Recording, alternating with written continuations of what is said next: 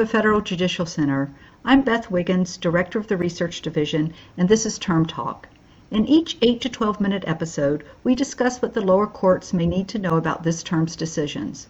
Joining me today is Erwin Chemerinsky, Dean and Jesse H. Chopper, Distinguished Professor of Law, University of California, Berkeley School of Law. Also here is Michael McConnell, former judge for the 10th Circuit Court of Appeals, and now Richard Francis Mallory, Professor of Law and Director of the Constitutional Law Center at Stanford University Law School. Thank you both for being here.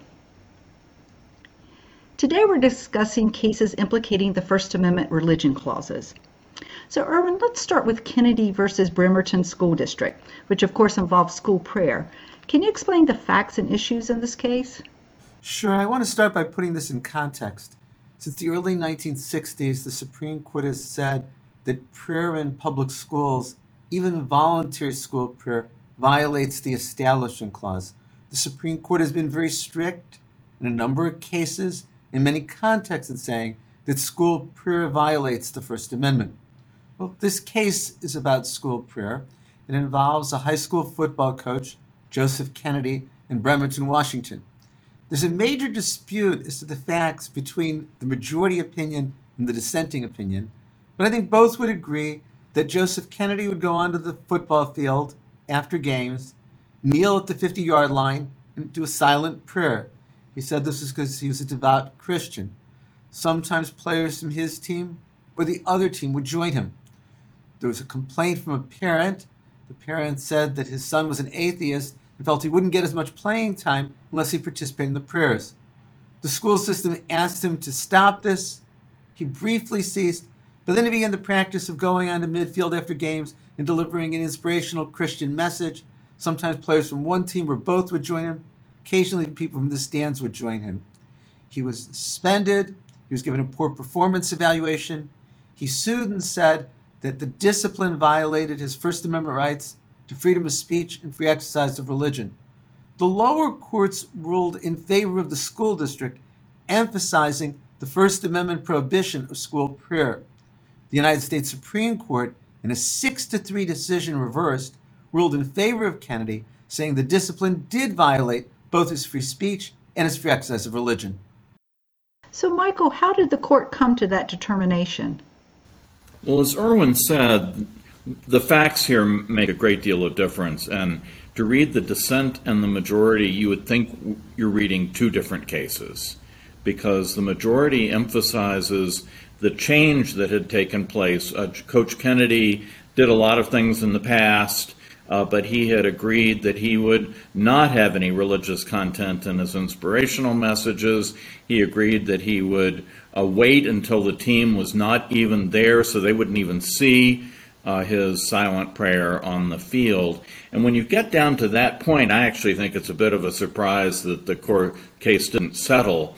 But then to read the dissent, they emphasize the things that he used to do and make him out to be someone who is really trying to coerce and influence the members of the team. Now, from the point of view of lower courts, what matters isn't what the facts were of this case. What matters is what are the rules for evaluating similar cases. And the real question here is whether when he was engaging in these prayers, Coach Kennedy was speaking with the authority of the school, as opposed to this being one of the occasions when a private speaker, even a government official, even a teacher, can sometimes engage in religious activities on school premises, but where they're not actually speaking for the school.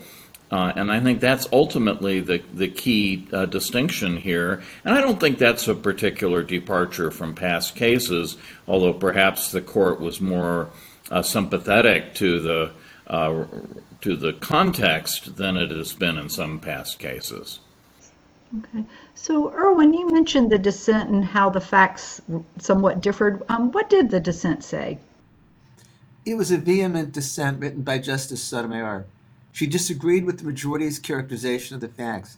She said this was not a private moment. It was not after the school event was over. She included pictures in her dissent to show the football coach was surrounded by players from both teams, and she said it was still part of the football event.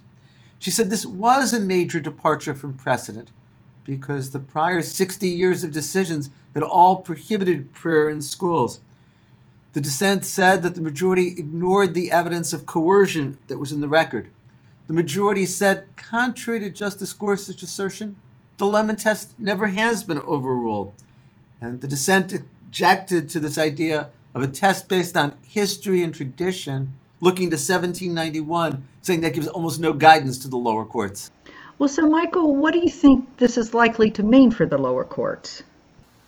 Well, I do think it's a little peculiar for Justice Gorsuch to say that the Supreme Court had long abandoned the Lemon Test when it has never actually uttered the magic words, the Lemon Test is overruled. But I think that that is the meaning of this case. I think for lower courts going forward, they should assume that the Lemon Test is no longer the operative principle.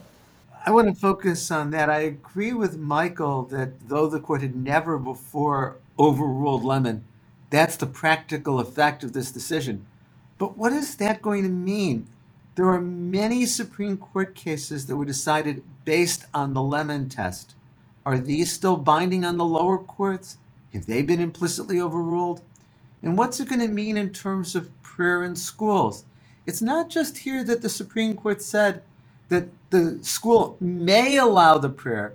The court's saying the Free Exercise Clause requires that the school permit the prayer.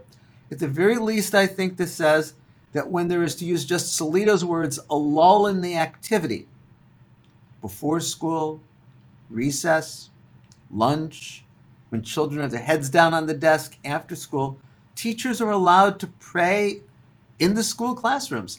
And if students join them, that doesn't violate the Constitution. Okay. Well, thank you both for being here today, and I look forward to talking with you again.